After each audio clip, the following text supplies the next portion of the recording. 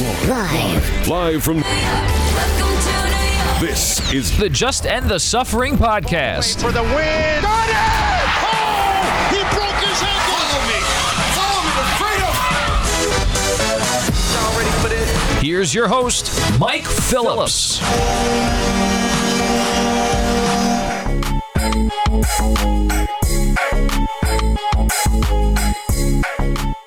What's up, everybody? Welcome to the latest episode of the Just End the Suffering podcast. Your New York sports talk and long suffering fan. Your host, Mike Phillips. I got another good show for you this week. We got an episode drop on Monday. We're talking to Bill Bender at college football. Talk to Matt Schauf about the fantasy football. We got more fantasy today. I'm going to be joined by Kyle Dvorchak of NBC Sports. We're going to break it all down, give you some keys, takeaways for your drafts coming up. I'm assuming a lot of you have drafts coming up this weekend. We'll get all that in just a bit. We're also going to bring back Showing the Money, get ready for the season. NFL over-under is going to be joined once again by the great Joe D'Aloisio. We're going to make our over-under picks for the season. That's coming up as well. Make sure you're locking in the show for this week's second two-minute drill. I'm going to talk about the Jet timetable with Zach Wilson, why I think is the right call to do this. So take it slow with him. If you like what you hear on the Just End the Suffering podcast, feel free to subscribe on Apple Podcasts, Google Play, TuneIn, Stitcher, Spotify, Amazon, all the usual suspects. Simply search for Just End the Suffering, your favorite podcast platforms, and follow episodes there. Feel free to your feedback and starring as well with the podcast, even better going forward. Check out the YouTube page, Mike Phillips on YouTube. A video version of my conversation with Kyle and the conversation with Joe is going to be up on the YouTube page. Again, Mike Phillips on YouTube. Without any further ado, let's get to our opening tip. We're going to recap the latest round of the Subway Series. That's coming up right after this. 3, 2, 1. Y'all ready for this? The opening tip. And here we go.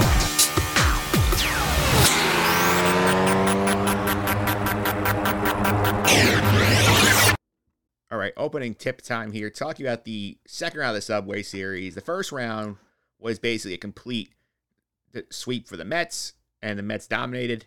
The Yankees sweep the second round of the Subway Series, win both games at Yankee Stadium earlier this week. And you know what?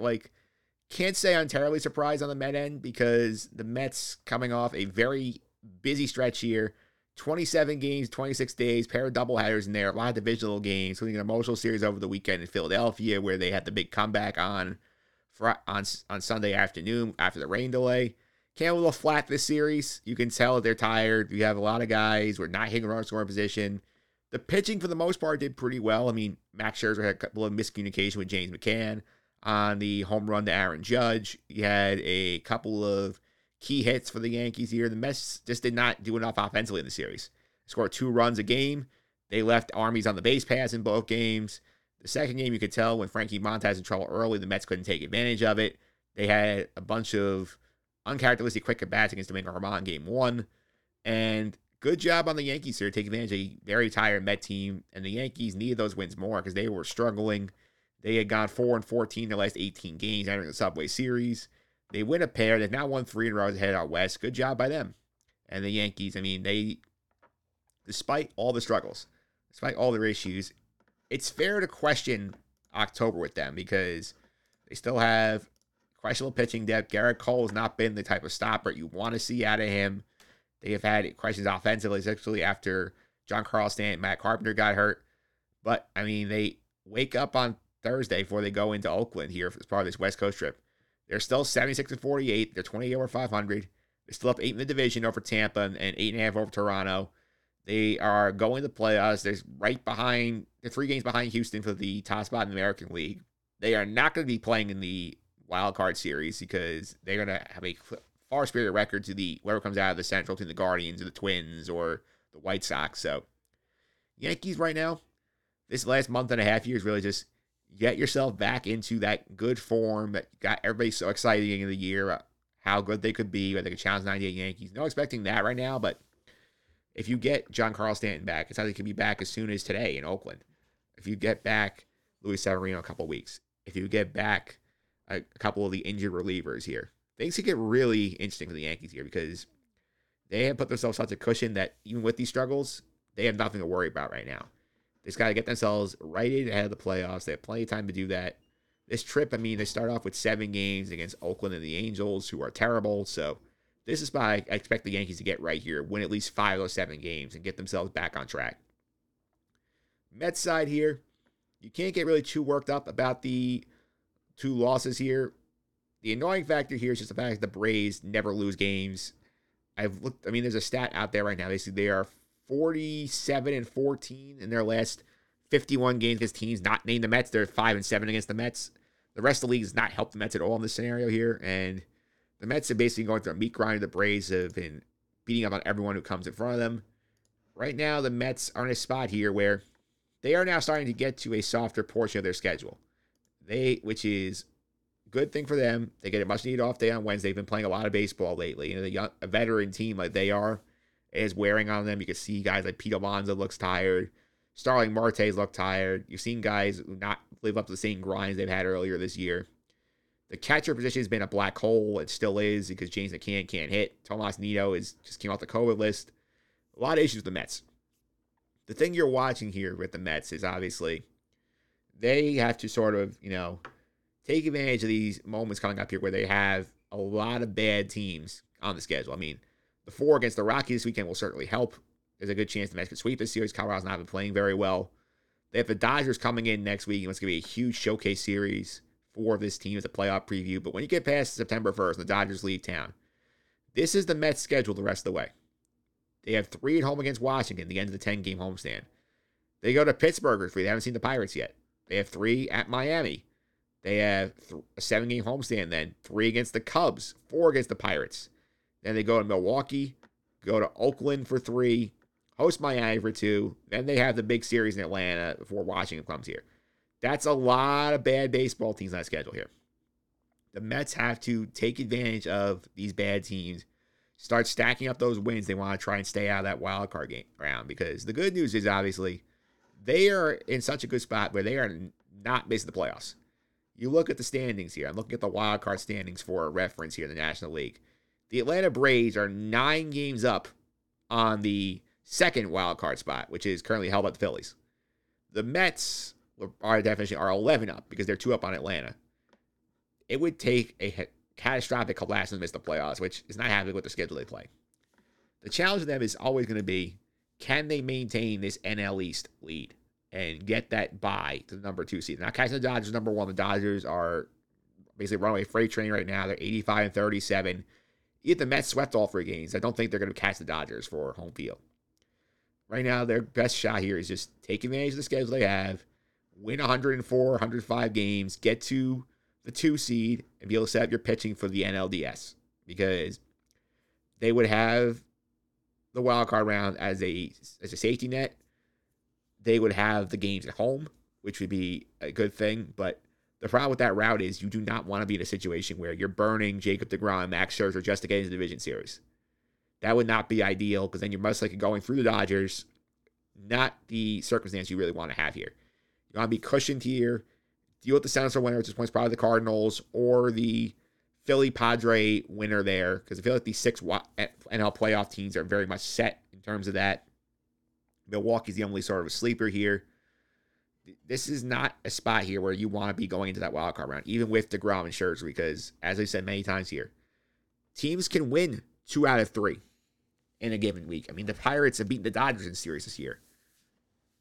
The Mets have lost series to teams like Seattle this year. You do not want to be in that situation. So the priority here, get healthy, because obviously the 2 short games from the starters hurt. Losing Ibarra, Escobar, and Luis Guillorme to injuries is hurt. Good news is Walker is back in the rotation.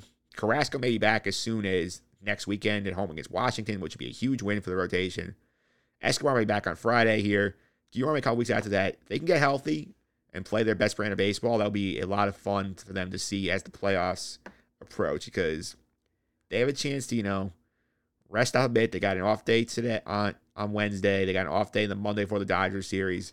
They will have a chance to reset themselves and get themselves going again here. And going through a rough stretch, 18-9, pretty good.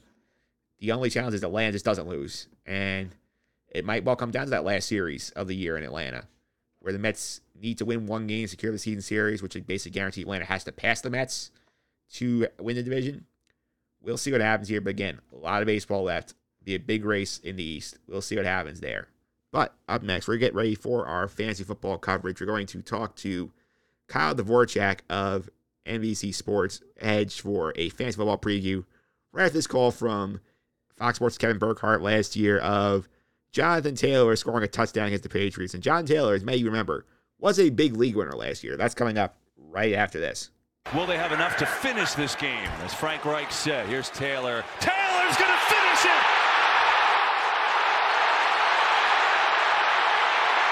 Jonathan Taylor to the house! Good night!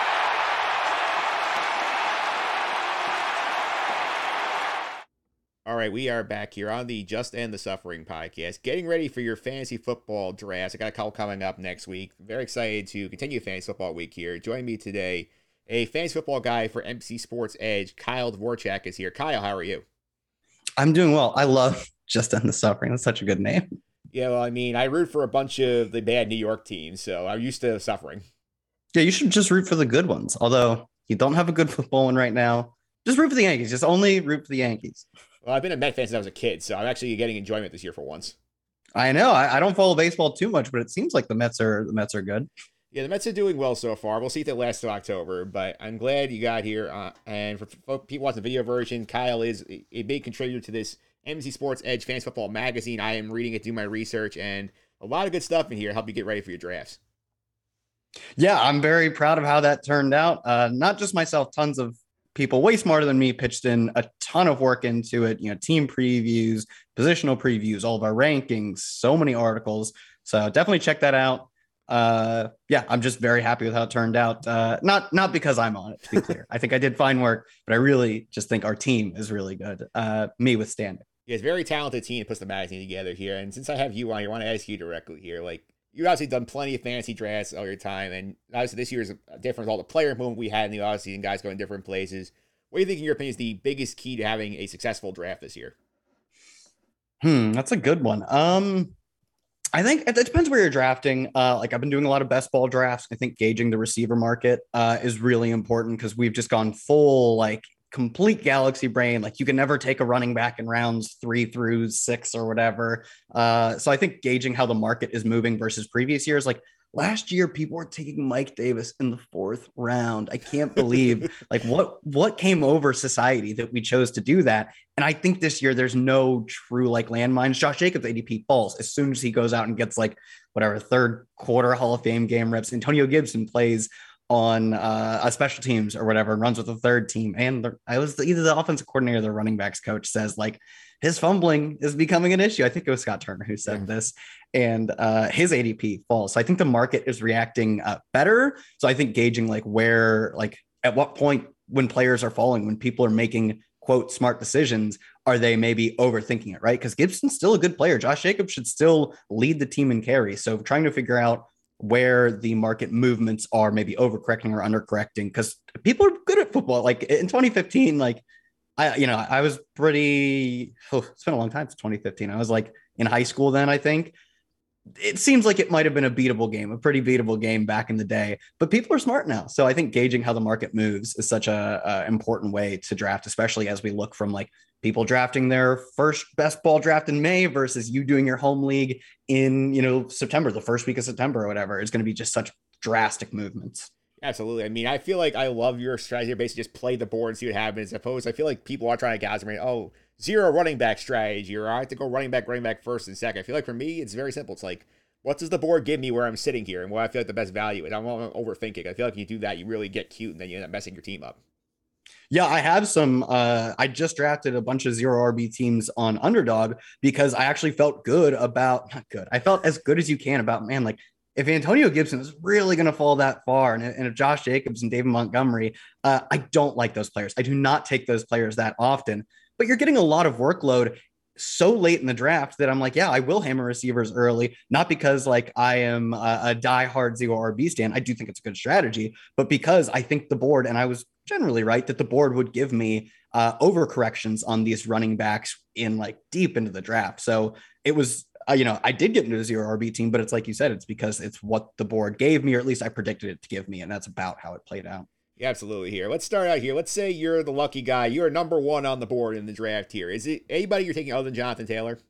Oh, it's Christian McCaffrey. The answer is Christian McCaffrey. Like if you, I can't predict injuries, right? And when you look at what Christian McCaffrey did in the last time we saw him fully healthy, it was, I believe if it was not the best fantasy season ever, it was like the second or third best fantasy season ever. Jonathan Taylor last year was really, really good at running the football. He had like the 21st best fantasy season ever. He was very good.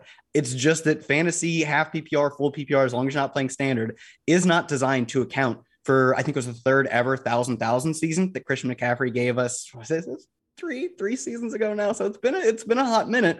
But we saw them whenever he was healthy in the past 2 years. They do the same thing. They immediately say Christian McCaffrey gets 8 targets and like 20 carries. And Jonathan Taylor just doesn't get that. So I will gamble on McCaffrey, who's still like 25 years old and was extremely durable through college and then into the NFL for like 3 seasons. I'll gamble on that guy because when he is healthy, he boat races everyone. No one will touch him. It's just so clear that, I mean, he's literally one of the best fantasy players to ever grace the game. Yeah, so basically your opinion is basically like that Jonathan Taylor is the safe play at one, but you want the big home runs when you're taking McCaffrey. Yeah, I think you are. If I had to bet on who plays more games, I'd take a small bet on Jonathan Taylor. Like it does seem like, injuries are hard to predict, but guys who have gotten injured more in the past probably get injured more in the future. But that is that is like such a slight coin flip. And the scoring difference, the actual on-field scoring difference between McCaffrey and Jonathan Taylor is not a coin flip. Jonathan Taylor is good. He's really good. He's probably a better pure runner than McCaffrey, maybe than anyone else in the NFL. We're playing the fantasy game, right? We want the dude who can go 1,000 because that is so valuable, assuming you're playing in anything other than standard, half PPR. McCaffrey just boat races everyone in the league. So if for some reason you said like, I just need someone who plays 17 games or whatever, sure. I guess I'd bet on Jonathan Taylor over most of the running backs, right? But that's not what I want. I want the dude who scores the most points, and more often McCaffrey scores the most points. Yeah, absolutely here. So let's say, obviously, my league, at least my example here's 12-team league, half PPR. Like in the drafts here, where do you think is the worst slot to be picking in round one? Where would you like hate to be, like, how to make the most difficult choices? I hate pick 7, 7, 8, 9, unless someone makes a mistake. Because I think there's a very clear top 5/6. It's the top 3 receivers, McCaffrey, Jonathan Taylor, and Austin Eckler. And I think there's a bit of a gap there. It's not huge. It's fine. I don't think there's like a broken spot where like you are just like, you're starting really behind the 8 ball. But assuming everyone drafts well through the first 6 picks, I feel like there's a little tier break at 7. So I'd 7, 8, 9. I'm like, what is the point of drafting here? Give me 11, 12, or give me top 5 or 6. It makes sense. And speaking of 11, 12, I have like one guy in my league who always seems to end up on the turn, regardless of like how we do the draft mechanism. Like he always seems to end up there. Like if he's picking there again at 11, 12 on the turn, how would you play that this year? I'd kill to get Travis Kelce there this year. And I do every now and then. I feel like his ADP is like 10, 11. It depends on what site you're playing on though. But I take him if he gets to me at the turn, which I've gotten a bunch of turn picks recently. Very unfortunate. I've gotten some turn picks recently. And if he makes there, I take him every time. There's just so many outcomes where Travis Kelce, who has been the number 1, 2, or 3 tight end for each of like the past 5 years, and now has the weakest target competition we've seen in the Patrick Mahomes era. There's so many outcomes where he sets like every record for tight end. So I usually take him there. And then I'm pretty ambivalent on what I do with the other spot. I like CeeDee Lamb there. If Stephon Diggs makes it, he usually doesn't, but if he makes it to the turn, even Devontae Adams or like Najee Harris, that one I just kind of take whoever's at the top of ADP. Yeah, it makes some sense to me. And let's start with the running back, obviously the traditional fantasy position here. And obviously you're picking the top of the draft. You know who you're taking here. But like beyond that top tier, who are some guys you like this year in terms of fantasy wise? The market has also been really getting into Saquon Barkley, but that's, to me, Saquon Barkley's really good. But it's disgusting. I hate to say it. I like the Giants offense based on their prices. I don't like the Giants offense, but I do think that they are going to get one of the most massive coaching turnarounds we've seen in terms of how it affects their offense in the past few years. The Jags are actually going to kind of get the same because Urban Meyer is so incredibly bad. God, how did that guy get hired? So I think the Giants philosophically will get one of the best turnarounds. Do I think Daniel Jones turns his game around? I think having a better coach helps. I think having a coach who we saw was in some sense, instrumental in turning around Josh Allen from being probably a bust, like on track to be a bust, to incredible. I think he deserves some credit. I think Josh Allen deserves more of the credit because he controls his own destiny to that degree. But the scheme was great for Josh Allen, and the coaching definitely helped Josh Allen cut out the mistakes. And that's kind of the Daniel Jones trajectory, is a player who is lost after a few years, but has the physical assets needed to be a productive NFL quarterback. And that rising tide is going to bring up all the boats, specifically Saquon Barkley, who, whenever he is healthy, it's the McCaffrey argument, right? I get it. Saquon Barkley has been, it's been another one, two lost seasons, basically, a season and a half lost. And injuries are just hard to predict. We see this every single year. The players, McCaffrey was the example, right? Supremely healthy, then it just goes away. So I'm not going to ride too hard on calling Saquon Barkley injury prone. Sure, more than other players, maybe. I think that's possible. But to me, his volume is like, honestly, I'd be comfortable taking him at the 1-2 turn, like taking him 201, 202 if I had to. Right now, depending on what site you're on, I know in like high stakes leagues, that's basically where he's at. But I think in your home league, the home leagues love to tell you like, oh, no way. This guy could never play. Burned me last year, could never play a full 17 game season. But we say that about players all the time. So Saquon Barkley is someone that, depending on your site, I could have him ranked a little above ADP to just drastically above ADP. Gotcha. That makes some sense here. In terms of receivers here, how do you look to play this? He's obviously assuming like we'll go with the half PPR model. I feel like a lot of leagues are doing that now in terms of like, are you looking more for the guys who are the clear number ones? You can tend to build like a bunch of like solid options with good quarterbacks in there. Like he is looking for the pure target hogs. Yeah, I would generally just say like we want to bet on the things that are sticky, and players who get targets are sticky. Like that's just what they do. It's a skill you have in the NFL, and it's not something you can really lose. Whereas like I think Deontay Johnson is kind of my example of this. I don't want to be betting on the Pittsburgh offense. The line is not great. They made some, I'd call them half-hearted efforts to improve the line in the offseason with weak free agent signings. And it looks like their quarterback plays, if you want to call it that. Again, they almost feel half-hearted. It was not a great draft for quarterback, to their credit. I'm not sure how those are working out. Training camp would say they're not going great. But Deontay Johnson has demonstrated time and time again an incredible skill to get a ton of targets. The offensive efficiency, it could go up losing Ben Roethlisberger. Ben Roethlisberger was very old and not particularly good at throwing anymore. It could go down because the quarterbacks could be dreadful. They could be that, Zach Wilson, Trevor Lawrence. That will be very fluky. And I don't have a strong conviction on which way it goes. I have a strong conviction that Deontay Johnson gets open and catches the ball. And that's something that it will repeat itself year over year. So I do generally favor my projection for players' targets.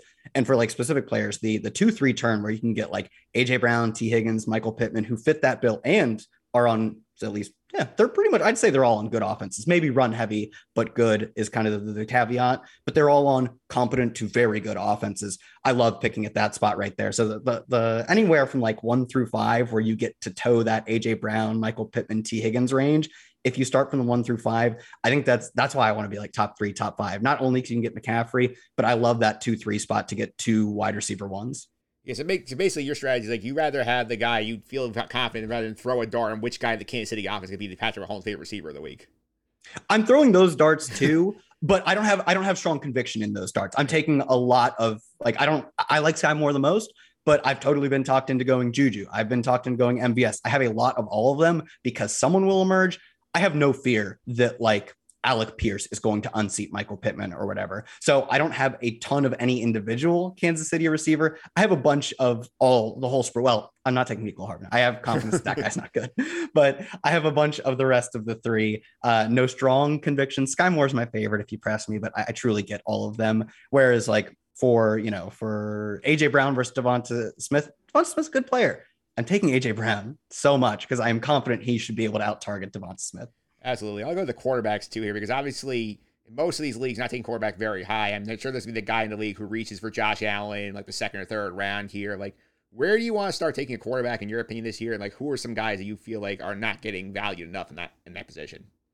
Yeah, I think in your home league, I think in like, best ball or different like Superflex, obviously the context is a bit different, but just in your home league, in my home league, I have mostly been skipping out on the top tier of quarterback because I think you can get comparable enough play and the opportunity cost of the 3rd round Josh Allen pick is high enough that Russell Wilson, Trey Lance are two players who've just been hammering. And Trey Lance is the perfect home league quarterback. He's not accurate. He can't throw. Dude, I don't care if he doesn't complete a single pass this year. He is so likely to rush for like 800 plus yards. When you project him out using last year's stats, it's a small sample, so it's going to look great, obviously.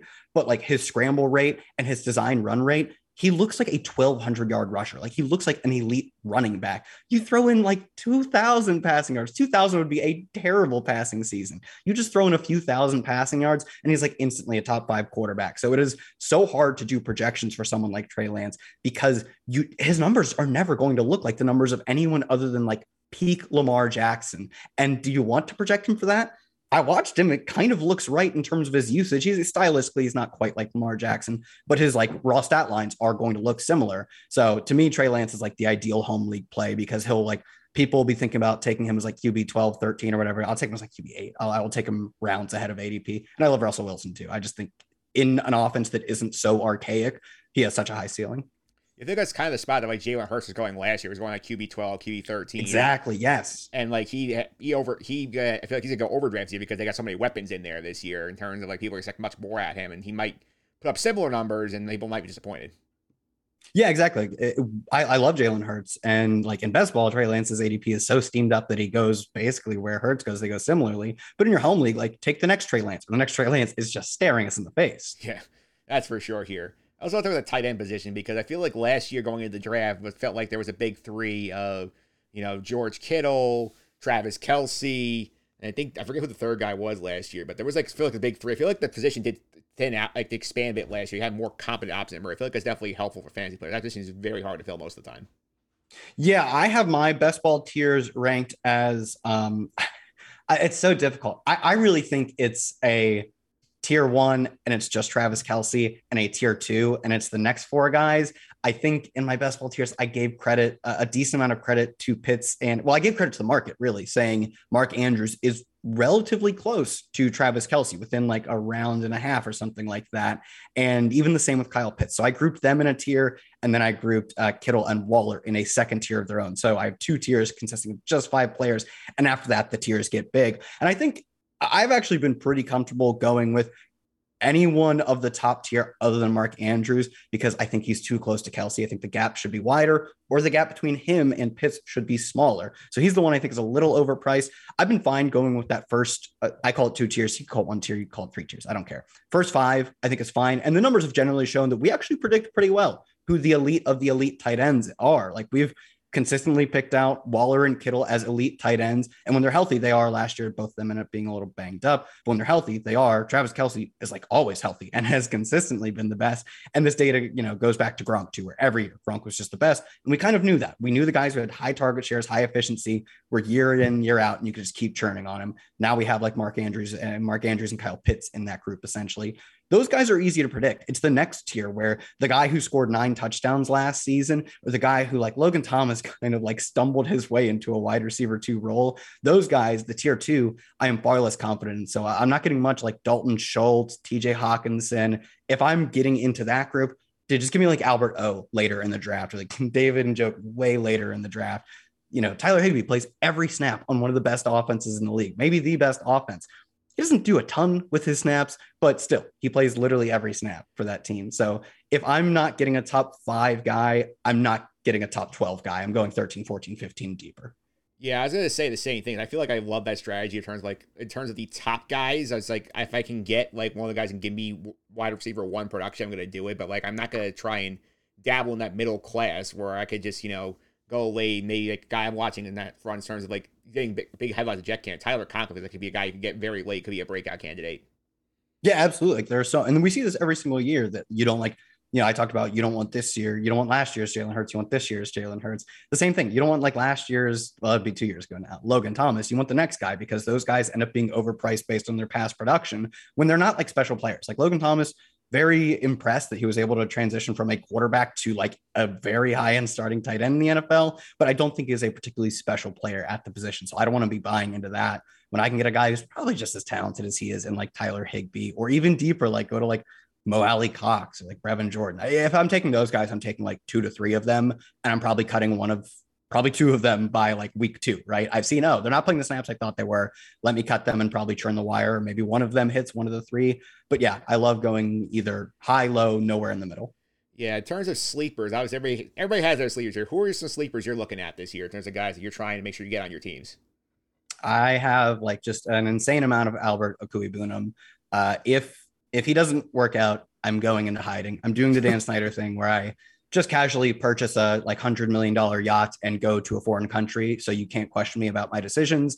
And for me, that would be Albert O, because I have him like, I every time I look at a draft, I'm like, why would I not take Albert O here? He was a very above average college producer, especially dating back to like his freshman year. He was like an 18-year-old who scored like a dozen touchdowns against SEC competition. He's been super efficient in the NFL, and he worked his way as a rookie and second year tight end onto the field, was a first round good tight end ahead of him on the field. So to me, it's just like all signs point to him being like, I don't want to say an elite tight end, but definitely an above average starting NFL tight end. And now he plays with Russell Wilson. So to me, Albert O, the tight end position, is one I just can't get away from. Yeah, any other positions you have sleepers that you're very excited about? The receivers, there's some really good, like deep sleeper receivers. They all kind of fit the same bill of like small-ish playmaker, someone who can control a surprising amount of target share. I think like a good trio right now is Isaiah McKenzie, Wan'Dale Robinson, and David Bell. David Bell just like returned to practice a week ago, and I don't think he'll go drafted in many home drafts. Maybe someone you just monitor on the wire, but his college production was just elite. Like he has that like Corey Davis-ian type of profile where he just kept turning out like 1,000-yard productive seasons all throughout his career. Tyler Boyd's actually, I think, the perfect comp for him. Like big-ish slot receiver, not particularly athletic. Tyler Boyd like bombed the combine. But then you look back at his college data and you're like, he looks like a player who should be productive. David Bell has that like same profile. He's like Keenan Allen light if he hits his ceiling. Like that's what I think his ceiling is. And there's not a ton. It's just Amari Cooper standing in his way from getting a decent amount of targets. The depth on that team at receiver is pretty weak, and it profiles as like outside burners as Donovan Peoples-Jones and Anthony Schwartz. So I think there's a starting role pretty much on the table for him. All he has to do is just finish out training camp strong. Absolutely. Last question here is obviously we talk about the sleepers. You got to go the other way too here. Trying to avoid those buzz here. There are guys that you are just making sure not to draft. Like you don't want anywhere near your team. I don't have like any Joe Mixon on my teams. He's like the master of none, like jack of all trades, master of none. He doesn't play a ton of third downs. He still catches some passes, but he's not the elite runner either. Like he's not that Nick Chubb caliber runner. He's not, Jonathan Taylor, Derrick Henry. And at that point, like I would rather shoot for the moon with like Aaron Jones, who he probably also has a similar ish role, but he could trade away 50 or 100 carries for like 50 catches on Joe Mixon. He could catch an insane amount of passes. So I'd rather shoot for the moon with something like that. Whereas Joe Mixon feels like the high floor. He's the starting 2.5-ish down running back for a very good offense, but I just don't feel threatened by his ceiling. He has to score like 20 touchdowns to reach his ceiling. He scored a lot of touchdowns last year, but that's like the fluky part of any player's game. Essentially, some players score more touchdowns than others, but I would say him repeating what he did last year would be a surprise to me. Absolutely, Kyle. Thanks for all the time. I really appreciate it. Before I let you go, how can you follow social media and keep up with your coverage for NBC Sports? Yeah, follow me at Kyle Tweets here on Twitter. If you want to read anything I dropped, just check it out there. I think like an hour ago, at the time we were recording this, I dropped an article about the ceiling case for the Seahawks, for Russell Wilson and the Broncos. The ceiling case for the Seahawks is like they make it through the season and we don't like kick them out of the league because they're so bad. Ceiling case for Russell Wilson and the Broncos. So you can check that out if you want to read something of mine. Absolutely. And once again, fantastic Twitter handle, Kyle Tweets here. I love it. Thank you. Kyle, thanks for all the time. Really appreciate it. Show me the money.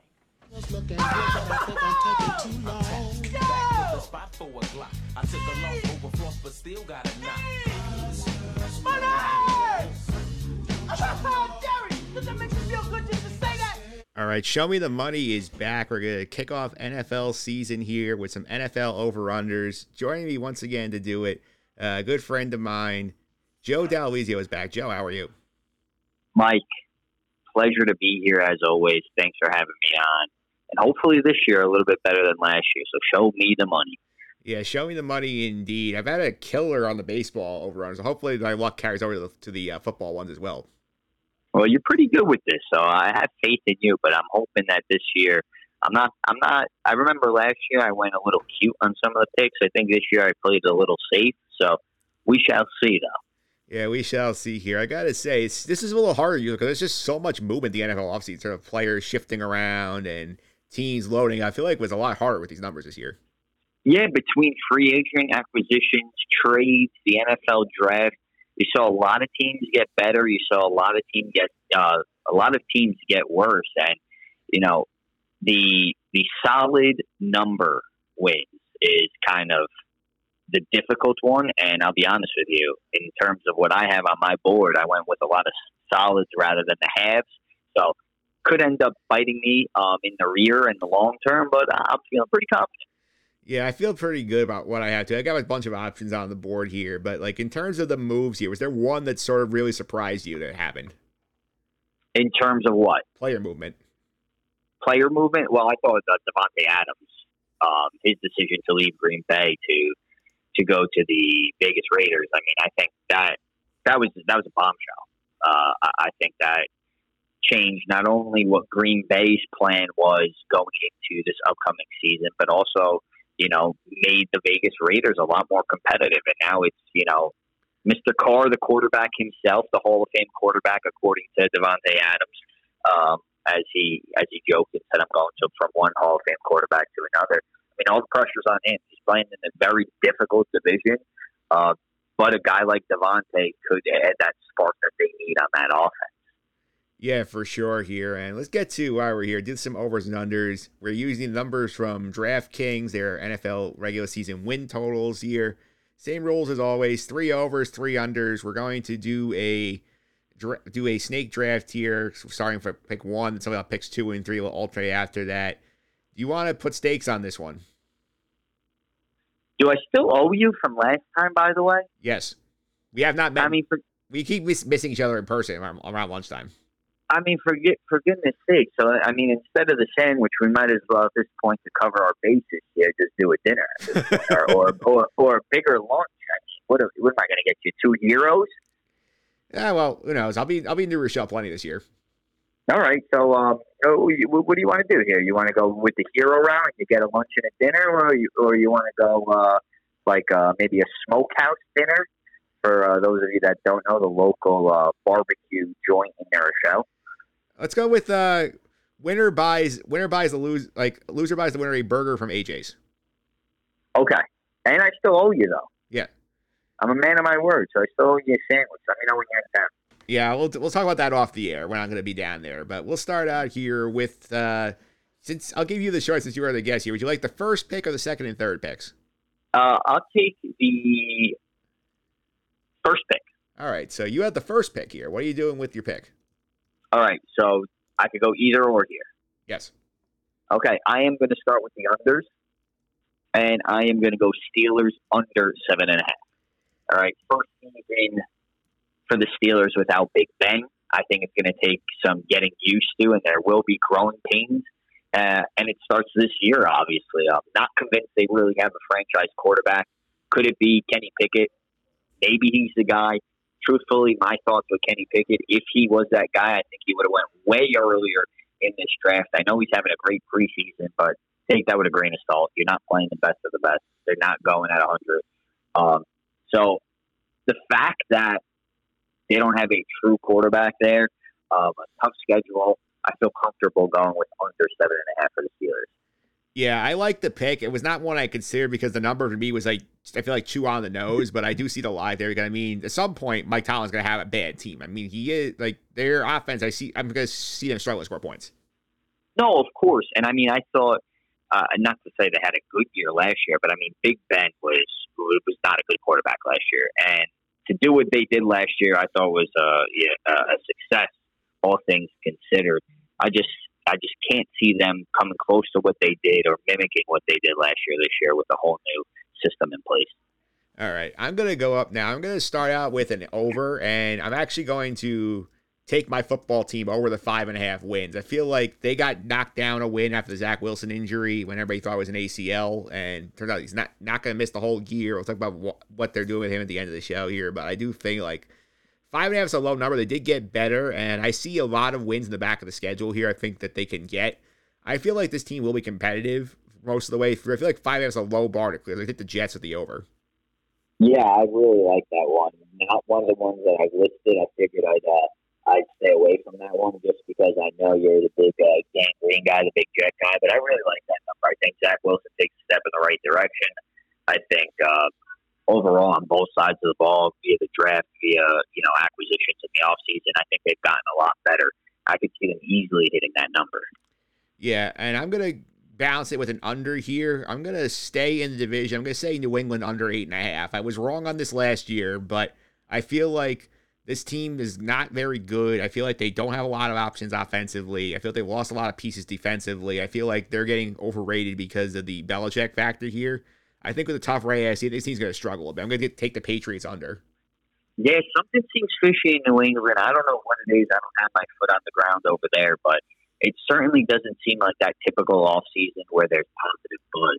And the silence here is what scares me with this New England team. And it doesn't seem like that offense and Mac Jones that they're heading in the right direction.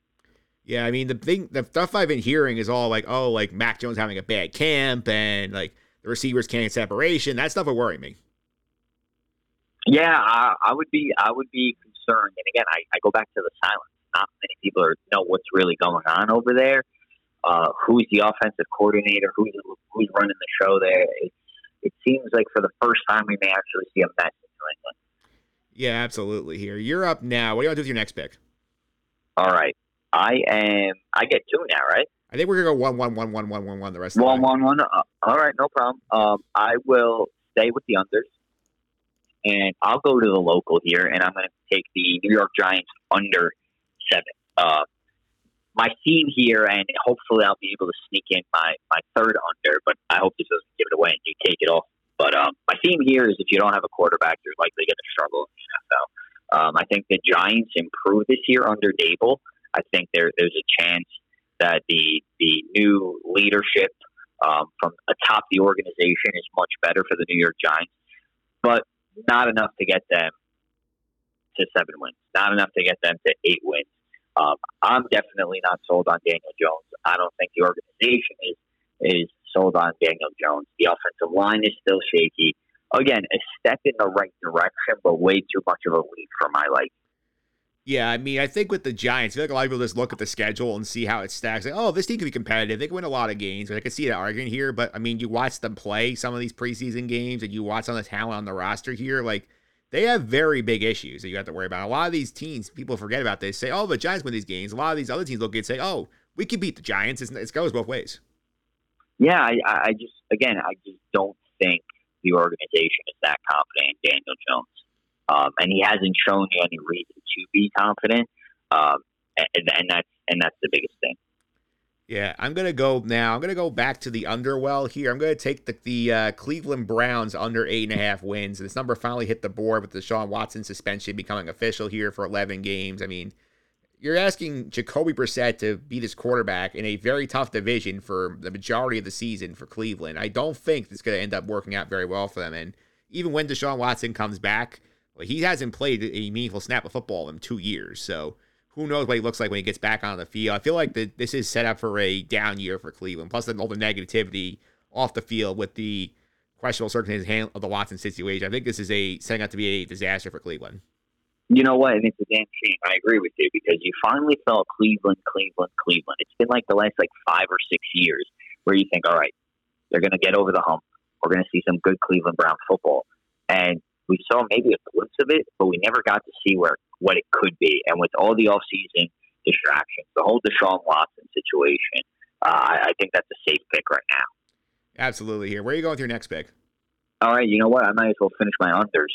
And I'm going to take the Falcons under 5, and I'm also going to say that I think the Falcons could potentially be the worst team in the NFL this season. Similar to the Steelers, Falcons are starting over when it comes to the quarterback position, moving on from a veteran quarterback in Matt Ryan. Now who leads the way for the Falcons? Is it Marcus Mariota? I mean, is it the rookie from Cincinnati? Julio Jones gone. He's going to have a monster year in Tampa Bay, naturally, with Tom Brady throwing in the ball. Ridley suspended. Top 10 toughest schedule in the league. They'll probably steal a game here or there. But like I mentioned at the start, this may be one of the worst seasons for the Falcons in franchise history. Yeah, I mean, they were just here for a preseason game. We're recording prior to week 3 of the preseason. They were here for the Jets. They did a couple of joint practices. From everything I've read, the Jets were basically dominating them in the joint practices, and they actually played the game. So Atlanta looked good in the preseason game. The Jets didn't really play anybody. So that doesn't give you a good sign for getting dominated by the Jets. No, I mean, and again, I think the Jets are taking a step in the right direction. As I mentioned, they take what you see in the preseason with a grain of salt, but I think this Falcons team is in total rebuild at this moment. I would agree with that. I'm going to go back to the overboard here. I think this is a team I like because I feel like they have quarterback stability here. I'm going to take the Colts over 10 wins, and I think that you stole it from me. That was one of mine. God damn it. Yeah, I feel like getting Matt Ryan in there is going to rejuvenate him. I feel like getting out of Atlanta, he's got a couple of good years left, got good offensive lines, got some good weapons there. They have the NFL's leading rusher in Jonathan Taylor. They have some good defensive pieces here. I think in a bad division, something I love with the overs here is the fact that, you know, they have all of these teams in there they can just beat up on in Houston and Jacksonville. I know they haven't won in Jacksonville in a while. I feel like that streak ends this year, but I think the Colts are going to win the division. I'm going to take them over 10. Yeah, I love that pick. That was one of the ones that I was hoping to knock off next. You pretty much laid it out. I mean, they won 9 games last season with a guy with Carson Wentz leading the way. They get Matt Ryan, who's a little bit better at this point in his career. They get better on the defensive side at the edge position, adding Ngakoue. Favorable strength of schedule. Michael Pittman's only going to get better and will be better with Matt Ryan throwing the ball. And like you said, you look at the division, you could easily take 4 games from the Jags and Texans. You probably steal 1 from the Titans, and you're already halfway there. Yeah, for sure. You're up now. You have all 3 of your overs left, so where are you going to go now? Well, now I got to think of a new over because I didn't have a backup on the spot, so this is going to be live podcasting at its finest. But before we get there, I am going to go with the Cowboys. The Cowboys over 10. You thought the Colts schedule was kind of on the easy side. You should take a look at the Dallas Cowboys, and that's why I like them at the 10 games. Similarly, division-wise, you got to play the Giants twice. You got to play the Commanders twice. Not that the Commanders are going to be anything special, but you know you can't really guarantee those 4 wins like you can with the Colts and Jags versus the Texans. But I really like the Cowboys at over 10. This is Dak's opportunity to really shine here. I know he loses some help with the departure of Amari Cooper, but you benefit from the division, and I think they're good enough to get to that 11-win mark. I don't think much more than that, but it's a really good number here. Then outside of the division, you sprinkle in the Lions, the Bears, the Texans, the Jags. Well, you're almost there at that number to take care of business in your division. Yeah, that's a good number here. I had it on my list as a possibility. It's the number I feel like I see them landing on 10. I tried to stay away from that one for that reason because of the push factor. Yeah, I again, this is one that I'm not extremely confident about, but this is one that I could see definitely ending at that 10 mark or splitting at that 10 mark. All right, I'm up next. I'm going to wrap up my unders here. I'm going to go with the 49ers under 10. I feel like this is a combination of things, which is we don't know what Trey Lance could be like a quarterback, and he struggled in his brief opportunities last year. They did lose some key pieces around the roster here, and this is also still a tough NFC West division. You got with the Rams twice, got with the Cardinals twice. The Seahawks will give them a hard time the 2 games they play because of the rivalry here, and I do think, the NFC is a weaker conference. I feel like the 49ers getting over 10 wins, I feel like it's a tough pill to swallow here with the quarterback. I think I see this sort of like a step back here before they take 2 steps forward the following year with Lance. I think it's going to be an under 10. Yeah, I think there's going to be some growing pains here when the offense tries to go into the Trey Lance era. But I think you said it perfectly there. One step backward, but for the following season could be 2 steps forward. Absolutely. You have 2 more overs to go. Where are you going with the next one? All right, so I am going to go Bengals over 10. And if you notice, I think I like the number 10 here because I had Cowboys and the Colts before you stole them. But the Bengals are not a fluke last season. They have something really special at the quarterback position with Joe Burrow. He has an incredible supporting cast from wide receivers, Jamar Chase, Boyd, Higgins, the running back, and Joe Mixon. I mean, they've added support on both sides of the ball, which is only going to make this team better. I think the division is relatively weak outside of Baltimore. Pittsburgh, I think you could take 2 from Pittsburgh. Cleveland, they play Cleveland once without Deshaun Watson. Who knows what that team's going to be like by the time Deshaun Watson even comes back, if he comes back. Who knows what's going on with that situation. So I like the Bengals over 10 and being one of the perennial teams in the AFC overall. Yeah, it's an interesting year for Cincinnati, too, because you look at what's going on with them. Obviously, they take the big leap forward. They go all the way to the Super Bowl last year, and they lose the game to the Rams late. And it's one of those things you watch that team because a lot of times Super Bowl losers are a tough follow-up year to that one. They try and avoid the hangover because you got realize you got to go all the way back, go through all that work to get back to where you were. So interesting to see what happens to the Bengals and see if they are motivated enough to get themselves like over that malaise. I think they're young enough that they have that motivation. I think they don't skip a beat. Those young guys pretty much chased the Super Bowl, and they loved every minute of it. I think they're going to be there. If not again this upcoming season in the near future, but they're gonna play real well this year. All right, my last pick's an over, and I'm gonna go to a standby that I love doing every year. Your Green Bay Packers over 11 wins. I just look at that division again. Detroit's not very good. They're getting better, but they still have ways to go. Chicago's a mess. Who knows in Minnesota? I feel like you're getting at least 5 wins out of division here. I think, yes, losing Devontae Adams hurts, but they still have a great running game. They'll find a way to get some weapons going for Aaron Rodgers. Does a usually good job finding chemistry with some of his receivers. I mean, we heard about Romeo Doubs all over training camp about how good he could be. I think this is set up again for Green Bay to win at least 12 games and get the top seed in the NFC. So I'm going to take the Packers over 11. Yeah, I mean, I've been saying this to a lot of people when asking about the Packers. I think this is the first year that you're going to see a much different Packers team. And what I mean by that is you're going to see a Packers team that is very run heavy and is going to utilize Aaron Jones and A.J. Dillon a lot more, both in the run game and the pass game, especially Aaron Jones. I mean, you could easily see him putting up wide receiver numbers with the departure of Devontae Adams. I think they rely heavily on the run, and this defense is going to be flying all over the place. I mean, they made some key acquisitions in the NFL draft to get younger, to get more athletic and more explosive, coming off an already very good defensive year overall for this team. They brought back some guys. I think I want to agree with you. I really do, but it really depends on the early growing pains. If you start the season off strong, I think you'll be all right. There's part of me that thinks, though, that you may have some confidence early on with the wide receiver core. Absolutely. You have one last pick left. It is an over. Where are you going with it? Well, I wasn't prepared for this over, but I think I'm going to go this way anyway because it's hard to go against them. I'm taking the Buccaneers over 11.5.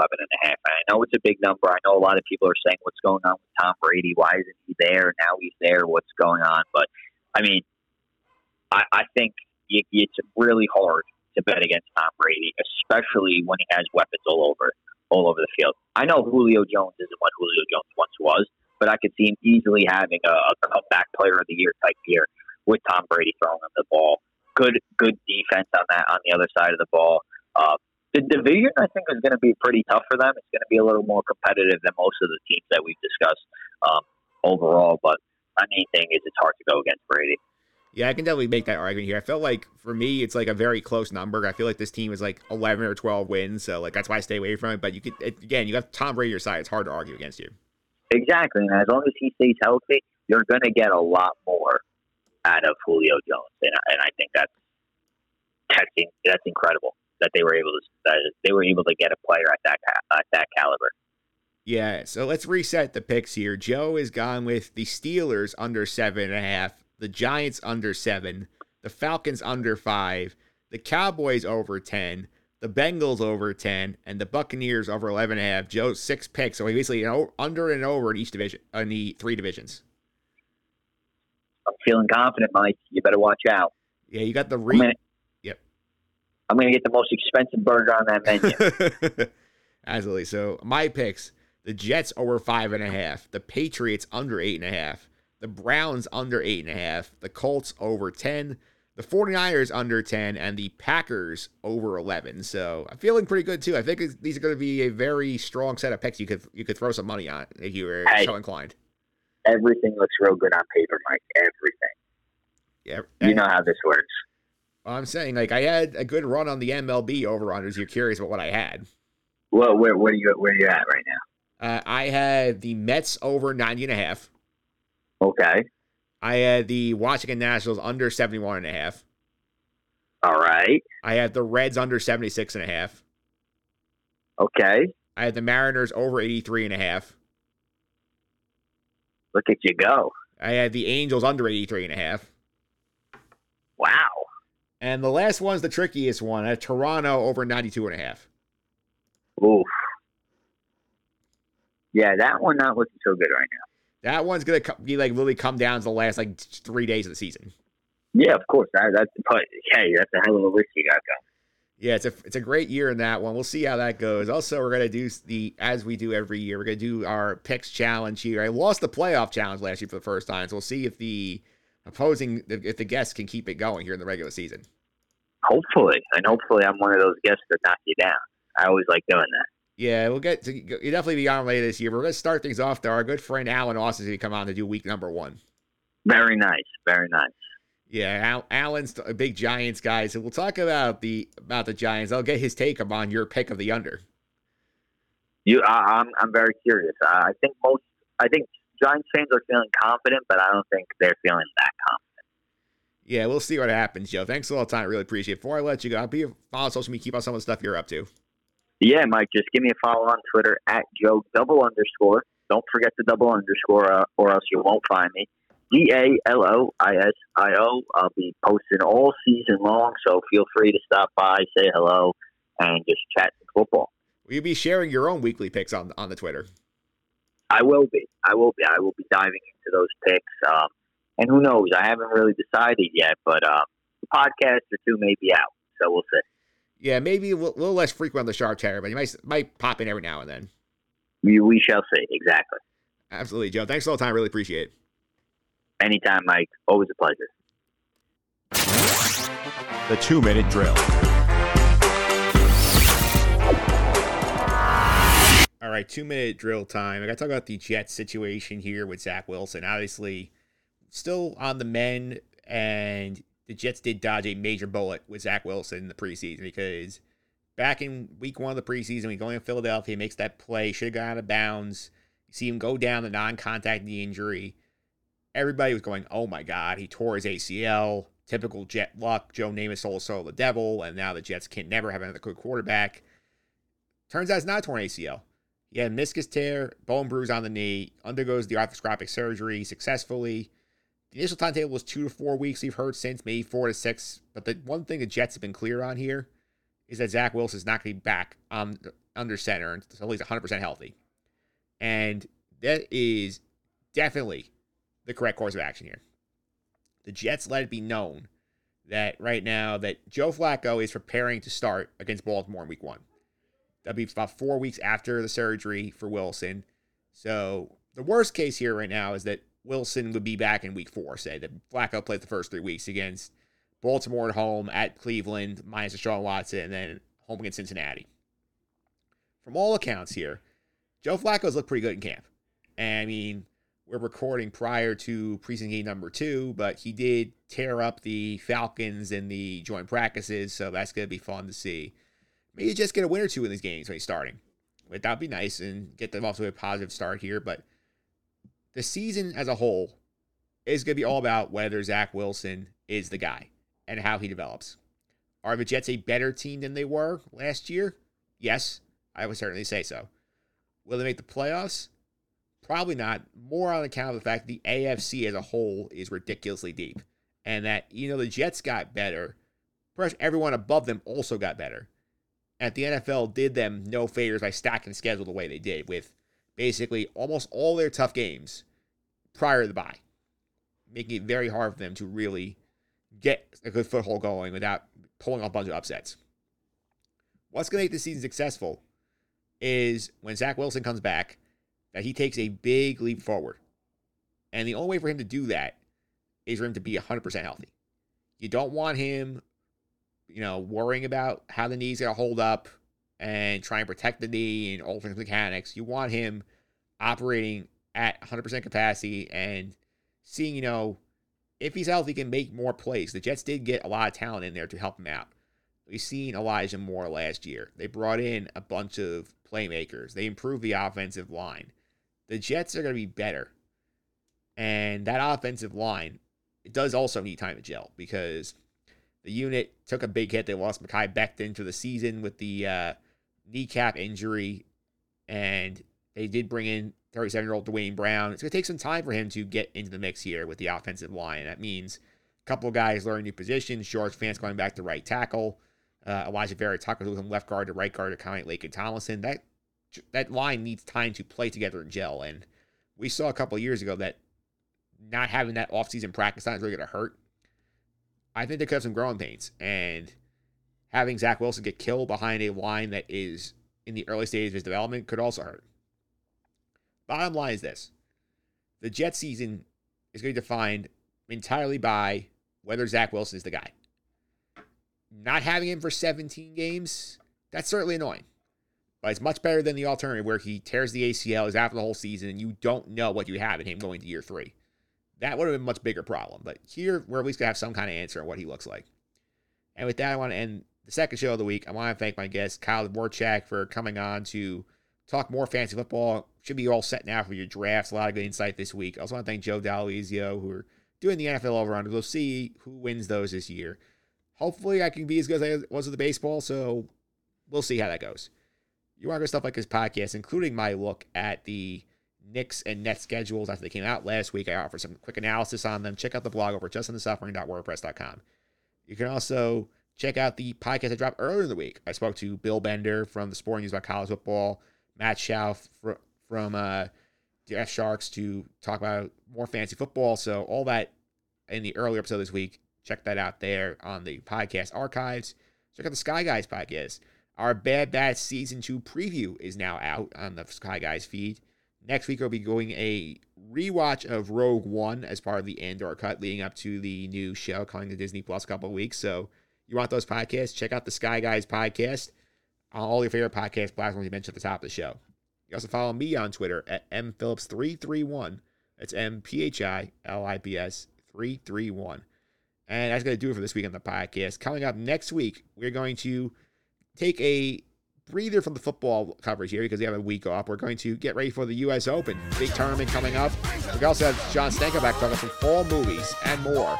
So have a good week, everybody.